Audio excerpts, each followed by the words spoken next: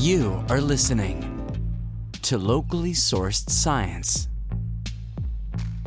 your connection to the scientific discoveries happening in the Finger Lakes community.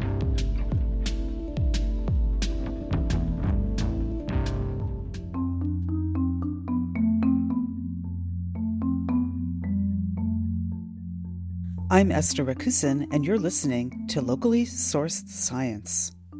Today, we celebrate the anniversary of Locally Sourced Science. We look forward to another year of presenting conversations and explorations about science. We hope that you take a little time to sit and listen, and maybe lift a glass of your favorite bubbly to toast us on this special day. In this show, we also celebrate another special anniversary. It has been 30 years since the Voyager 1 space probe took a photograph of our planet and beamed it back to Earth. Upon seeing the image, Cornell astronomer Carl Sagan called it the pale blue dot. In honor of the anniversary of the famous image of our planet, Locally Sourced Science contributor Mark Charvari speaks with Cornell astronomer Lisa Kaltenegger. She is the director of the Carl Sagan Institute at Cornell and associate professor in astronomy. Later on in the show, Mark talks with Nick Sagan, the son of Carl Sagan, about his dad's legacy of creating shows such as the series Cosmos that popularized science for the public. We'll also hear the science events calendar. But first, here is Liz Mahood with this week's science news.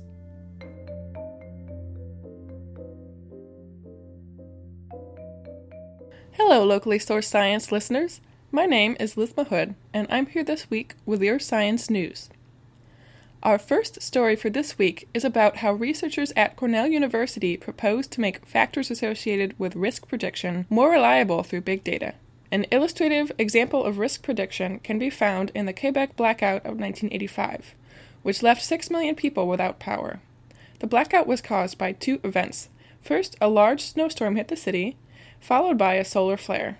Researchers across diverse fields at Cornell have been awarded an NSF Harnessing the Data Revolution Big Idea grant to collect data associated with catastrophic events in order to find trends that could lead to better early prediction systems. This research emphasizes collaborations across such diverse fields as agriculture, space weather, hydrology, and computer science in order to study many diverse types of disastrous events.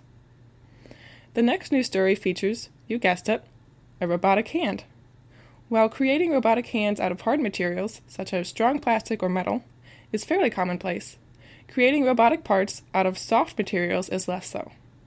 Researchers in the Shepard Lab at Cornell University have created a soft robotic hand that has fingers controlled by hydraulics and has the unique ability to, you guessed it, sweat. The material that the robot fingers are comprised of is unique in that it was created through multi-material stereolithography, a process which uses light to cast resin into predetermined shapes. This material creates robotic sweat by allowing water to evaporate through it when temperatures inside the robot reach above 30 degrees Celsius. When temperatures get this high, the material on the inside of the fingers begins to shrink and squeezes water out of the fingers in the process. Through this process, the researchers have made a robotic system that can respond to temperatures without the addition of sensors, as well as regulate its internal temperature without a cooling system. This research was published on January 29th in Science Robotics. Our final news story covers researchers improving America's biggest crop, corn. Annually, sweet corn rakes in $40 to $60 million across New York State alone, and even more is grown for usage in animal feed and other processed foods. However, New York does not have the optimal climate for growing corn, as modern-day corn breeds were developed from a tropical plant called teosinte. The growing season in the Northeast is shorter than in the Midwest or South, as cold temperatures prevent farmers from planting early in the year. Additionally, the Northeast is increasingly experiencing frosts and even snowfalls well into the spring, jeopardizing crops that have already been planted. New research from the Stern Lab at Boyce Thompson Institute at Cornell has created crop lines that perform better during cold spells, as well as improve faster afterwards. These lines have increased quantities of a certain enzyme, nicknamed rubisco, that allows corn to turn carbon dioxide from the atmosphere into sugars. This research was inspired by the finding that rubisco content drops rapidly in corn leaves that have been exposed to cold. The research article can be found in the December 20th edition of the Plant Biotechnology Journal. I'm Liz Mahood, and that wraps up this week's Science News.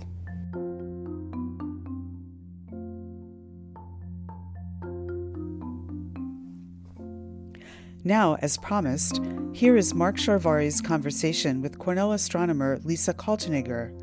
Listen carefully, and you will hear the pale blue dot.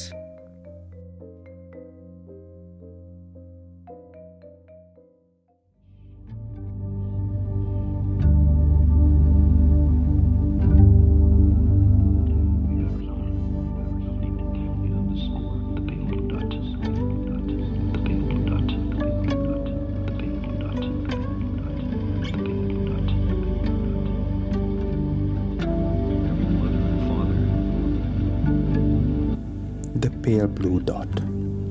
The Earth we live on.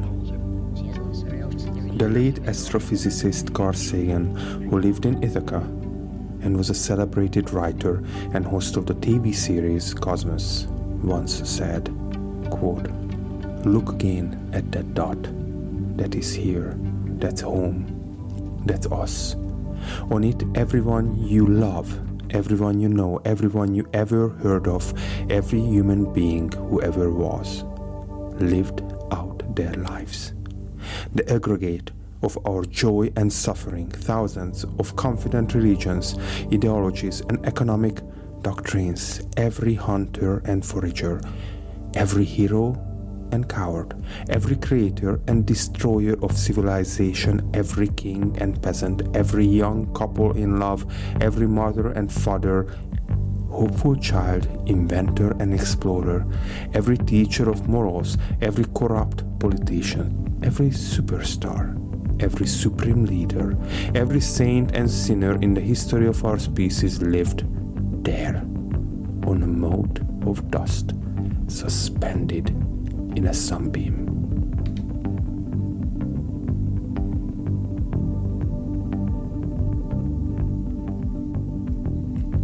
The picture of that pale blue dot was taken by Voyager 1 in 1990, 30 years ago.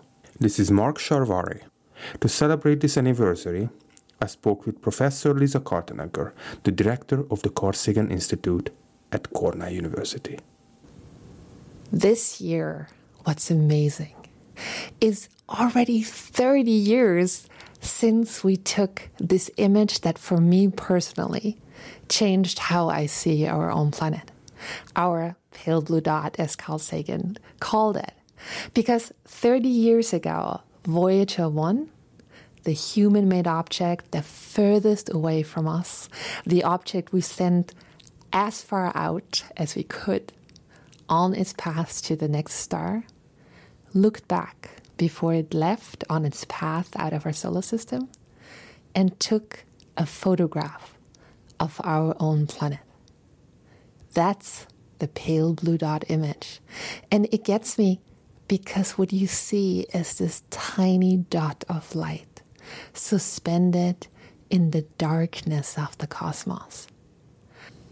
I love our planet. Our planet is beautiful. You see all these very different regions, life forms, wherever you want to go.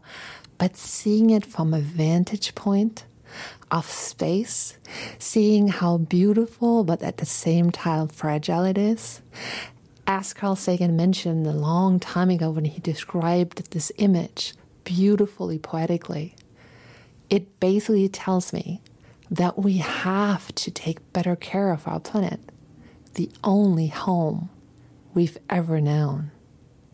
My name is Lisa Kaltenegger. I'm the director of the Carl Sagan Institute here at Cornell, and my dream is to find life in the universe. And what is so exciting about our time is that we're close to figuring out whether we're alone in the universe. And so I think it's really fitting that we celebrate the anniversary of the pale blue dot image in a time where we start to wake up to our responsibility to actually take care more of the environment, to be a steward of this planet and not just use its resources. And I know a lot of people are trying to do that and are happy to protect our beautiful planet. And with that in mind, I find it fascinating that during this time, we now have our eyes on other worlds, on maybe other pale blue dots. So what we do here at the Carl Sagan Institute at Cornell is we are putting a team together from different departments to really be able to ask the right questions of how we can find life in the universe. So we are developing the forensic toolkit to find life in our solar system and outside by using the tools in biology, in chemistry, in astronomy, in engineering, and also tools of how we communicate this excitement of science. So all of this needs to go into this toolkit of how to uncover, to spot life out there in the cosmos. And to me, that's one of the most amazing discoveries humankind will ever make. Figuring out whether or not we are alone.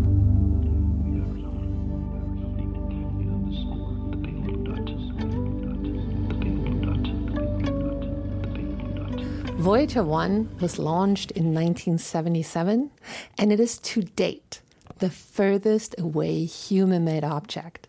So it's the satellite that we have sent the furthest away from us of all the satellites we've ever made. And so just to think that there is a satellite leaving our solar system on its path out there to the next stars, I think is really exciting. One thing, of course, is it has the golden record on it. And the golden record has these musical pieces and also a lot of different imagery to try to encompass what humankind is all about. What is, of course, an amazing feat to try to even define that. And they had only a couple of weeks when they put this together for the launch in 77 here at Cornell. Carl Sagan being the lead of the whole team, and the amazing Andrew Ng being part of the team, trying to figure out how we could actually even encompass what humanity is, not just the Western world, but just, how do you describe us, what we stand for, especially if you don't have that much space, because remember, we're in 77. So they put it on a record. Voyager 1 launched in 1977. It blasted off into space to uncover the secrets of the gas planets that hadn't been really uncovered or really explored until then. And it basically done what it was supposed to do scientifically in 1990. And so the last thing it did before it went on its path out of our solar system is to look back. To look at our home, at the Earth, but also at the other planet it could see in our own solar system. And so we call it a family portrait of the worlds in our solar system. And what's to me fascinating is that to this date, this image we have of the pale blue dot is actually the furthest away image we've ever taken of our own planet. And so it's a bit further away than Saturn. The image of our own Earth that Voyager 1 recorded has been taken from an incredible 4 billion miles away. That's a vast distance. And so the Earth that you see is this speckle of light, this tiny dot. And Carl Sagan describes it beautifully, suspended in a sunbeam.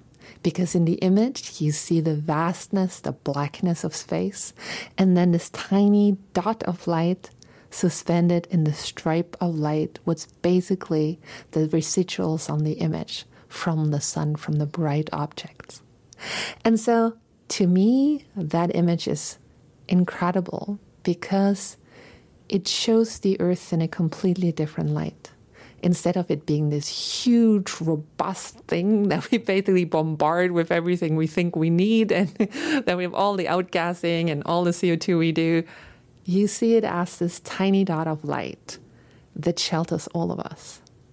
And so our mission to protect it, I think, is paramount and encapsulated, especially in this pale blue dot image that was taken 30 years ago.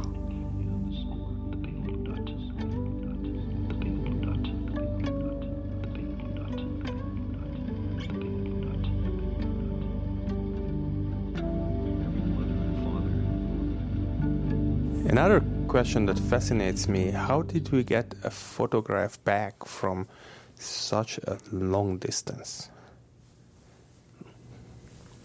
So Voyager 1 and Voyager 2 were actually designed to do scientific measurements of the giant planets, so the outer solar system.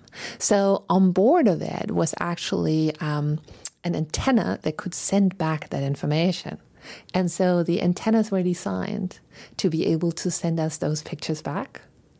But right now, it'd be really fascinating to know how it would see the Earth right now and if it would actually still see it, because we are far away from Voyager 1 now and the cameras are not that great. Remember 1977? You probably don't have a digital camera from that time anymore.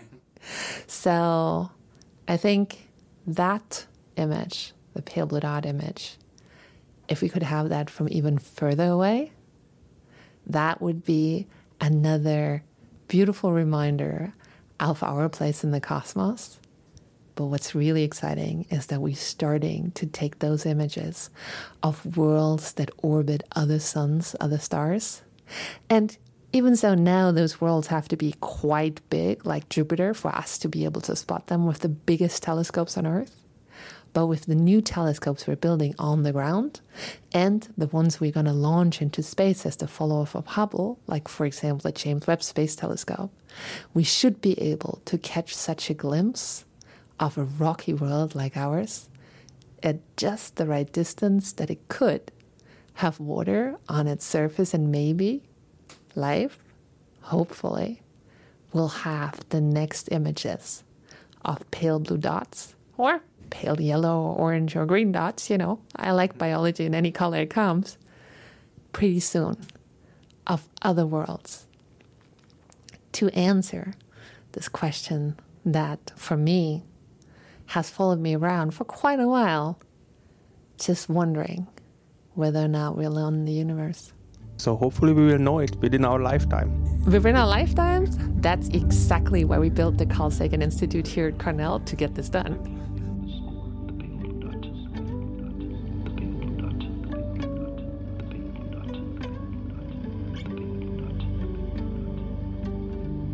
So since you mentioned the telescopes, I was just reading that this week a telescope was shut down. So can you tell us a little bit about it?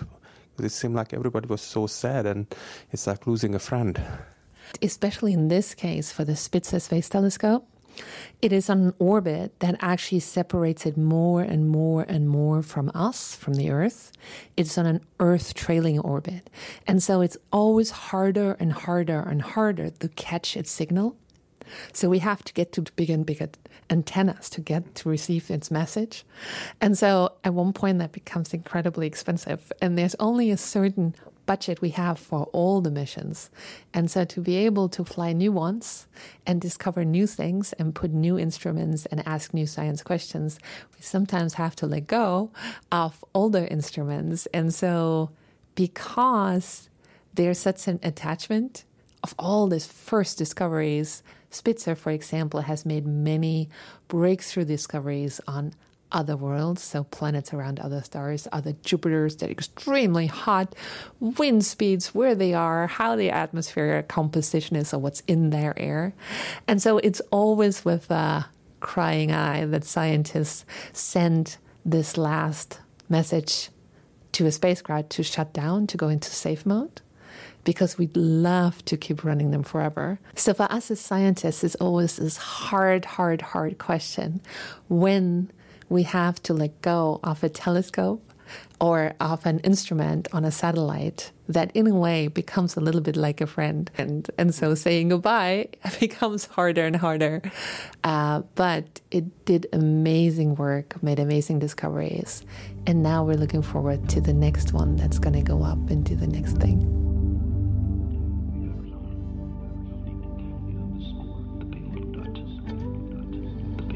So Carl Sagan Institute is 5 years old this year. So what's happening this year? Can you tell us a little bit what the listeners can expect and where they can find information about some of the events that are open to the public? It's crazy. The Carl Sagan Institute is now 5 years old here at Cornell, and we will celebrate in style. So on May 2nd, there's going to be a public event for anyone who's interested, anyone who's curious, anyone who wants to come and ask questions, where we will talk about the search for life, so other planets, and what we're trying to figure out, which kind of measurements we want to take, and what's our best shot at finding out whether we're alone. But we're also going to talk about volcanoes, how important they are here on the Earth and on other worlds to actually give life a good head start, and our own planet and its future, and bioengineering bacteria that might be able to eat CO2 and help us out. And of course, how we really want to bring all of this to everyone who's interested. This is not for scientists in an ivory tower. This is for everyone, for you and me, for anyone who's curious. And we'll think about other things too, like how music and how the performing arts are actually thinking about exactly that, the search for life in space, or whether there's other life, or our pale blue dot. So I think it's going to be a lot of fun. So the amazing Andrew Emmy Award-winning writer and producer of, for example, the Cosmos series, she will give the distinguished Carl Sagan lecture on May 2nd at 7 p.m. So if you're in Ithaca at 3 p.m., there's going to be the science talks, which tell you everything new about the search for life in space and our own world as well. And then at 7 p.m., there's going to be Andrew talking about Cosmos, possible new worlds. Wonderful. Thank you very much, Lisa. Thanks for having me.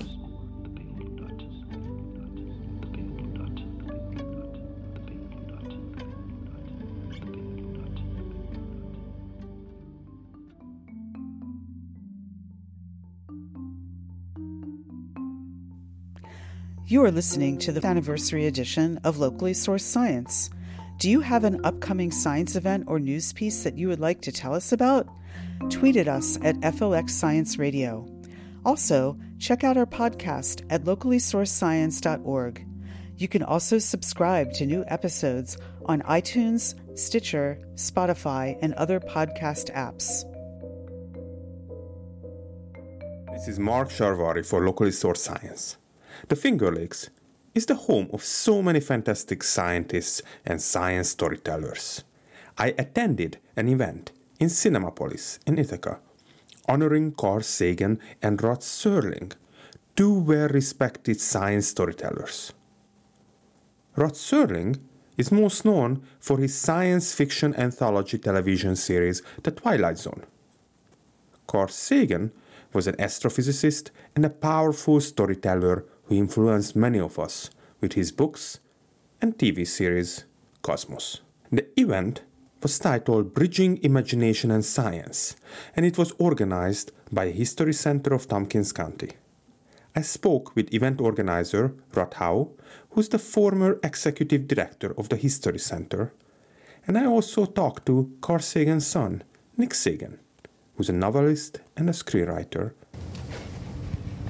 Thank you, Rod, and welcome everyone to Rod Serling and Carl Sagan, Bridging Imagination and Science. I'm so glad you can come to support the History Center today and help us celebrate two of Ithaca's favorite sons. So can you tell me a little bit about this event today? How did you get these fun and interesting people together in one room? For some reason in my head, I was just starting to put together Carl Sagan and Rod Serling, thinking about they brought different things to this issue of integrating science, culture, imagination, and wonder. So it was just sort of like a dream I had. And when I reached out to Nick and Anne, they were both very willing to come on board. And part of the thought was, too, that being with the History Center, we think about the past, present, and future all the time, and they wove in that continuum of past, present, and future in their works, whether it's science fiction, fiction, through their TV shows. And the fact that they were both oriented to this place, this region, it just made it really easy to think about putting together a session. And when we started having these discussions with Anne and Nick, and then when Mason brought in, we realized how relevant what they were trying to do is still to today. This need to think about science and how it can inform decisions that we're making about the future. So and I think it played out very well in the event.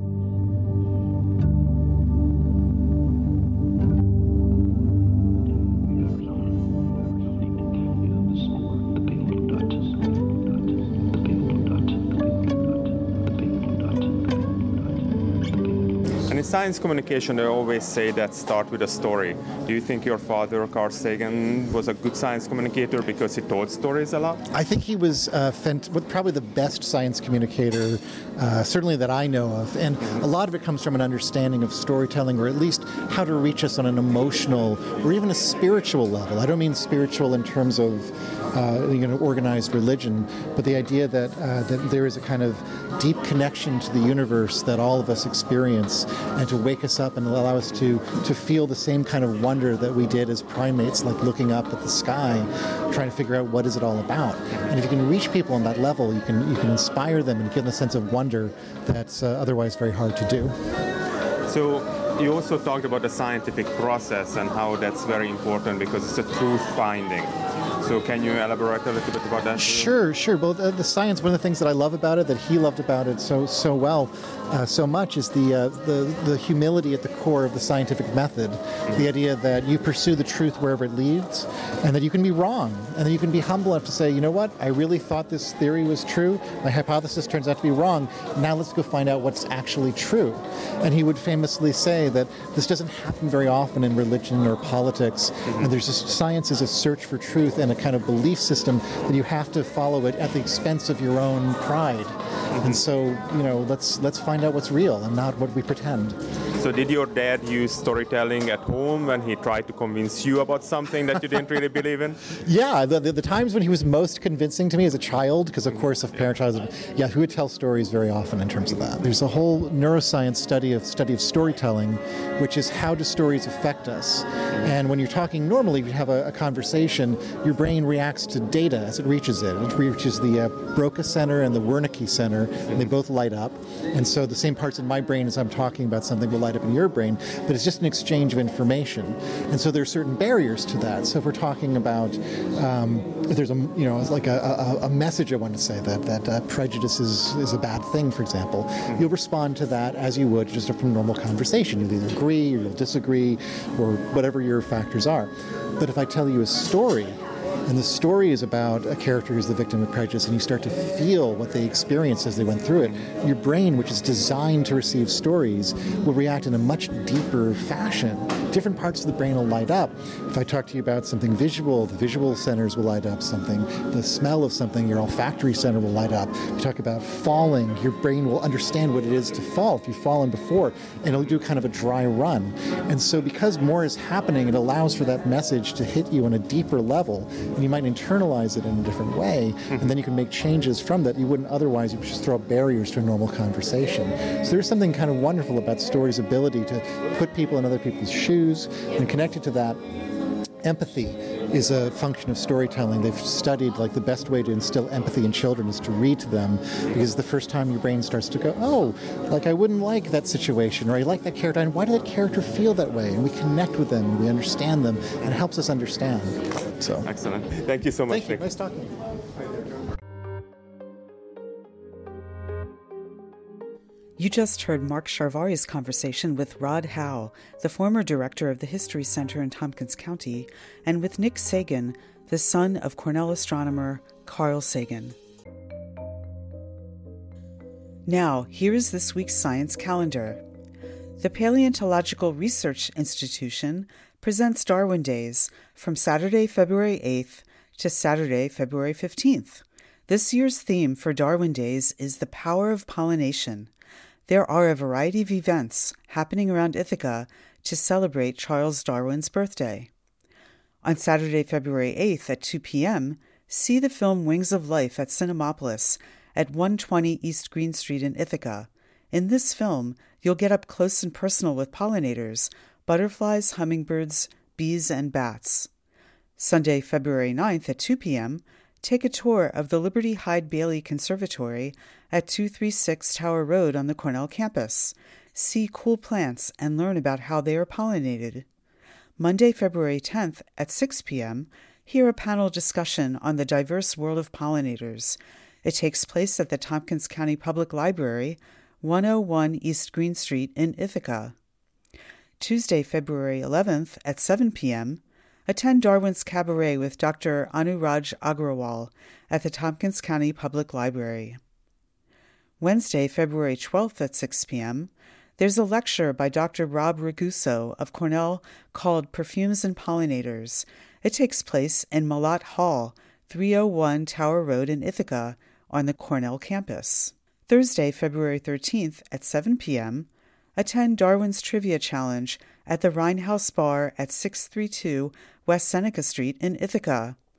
And finally, on Saturday, February 15th, from 10 to 1, it's Darwin's Family Day at the Museum of the Earth at 1259 Trumansburg Road in Ithaca. To find out more about all these events, go to priweb.org. And that's all for this week's Science Calendar. I'm Esther Rakusin. You've been listening to the anniversary edition of Locally Sourced Science. I produced this show. Mark Charvari produced the interviews with Dr. Lisa Kaltenegger and Nick Sagan. Liz Mahood produced the science news. Music was from Joe Lewis, Blue Dot Sessions, and Ben Jordan. You can find all of our archive shows and subscribe to our podcast at locallysourcedscience.org. If you would like to become a contributor to our show, write to us at locallysourcescience@gmail.com. Science out.